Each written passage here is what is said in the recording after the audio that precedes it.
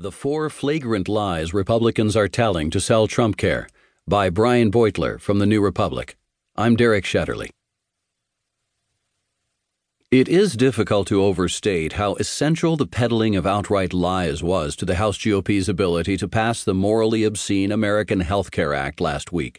Much has been made of the fact that Republican leaders railroaded their members into voting for an ink-wet bill that hadn't been analyzed by the Congressional Budget Office.